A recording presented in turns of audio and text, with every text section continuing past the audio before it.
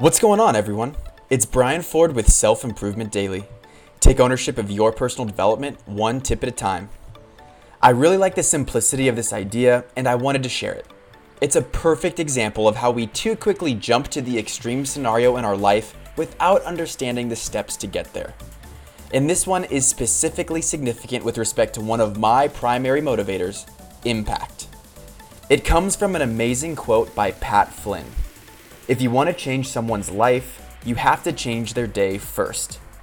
Pat has built an impressive personal brand and following through his blog, the Smart Passive Income blog, and a few different podcasts that he hosts. The quote means that much more from him because he started small and practiced the grassroots tactics necessary to eventually build his empire. All great things take time. It's just like Simon Sinek famously said about leadership and romantic love. It's not that you, at the flip of a switch, can call yourself a leader or say you fell in love. It was an accumulation of things that eventually brought your life to that state. There's no one moment. Well, I believe that, for most of us, the same goes for impacting a life.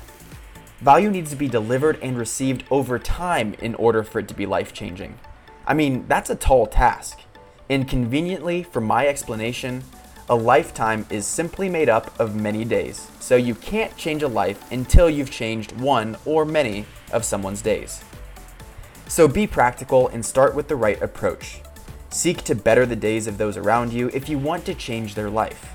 It could be as simple as a smile, a warm greeting, an extra 10 minutes helping on a task, or lending an ear. If you want to change someone's life, you have to change their day first. Thanks for listening, and I'll see you next time on Self Improvement Daily.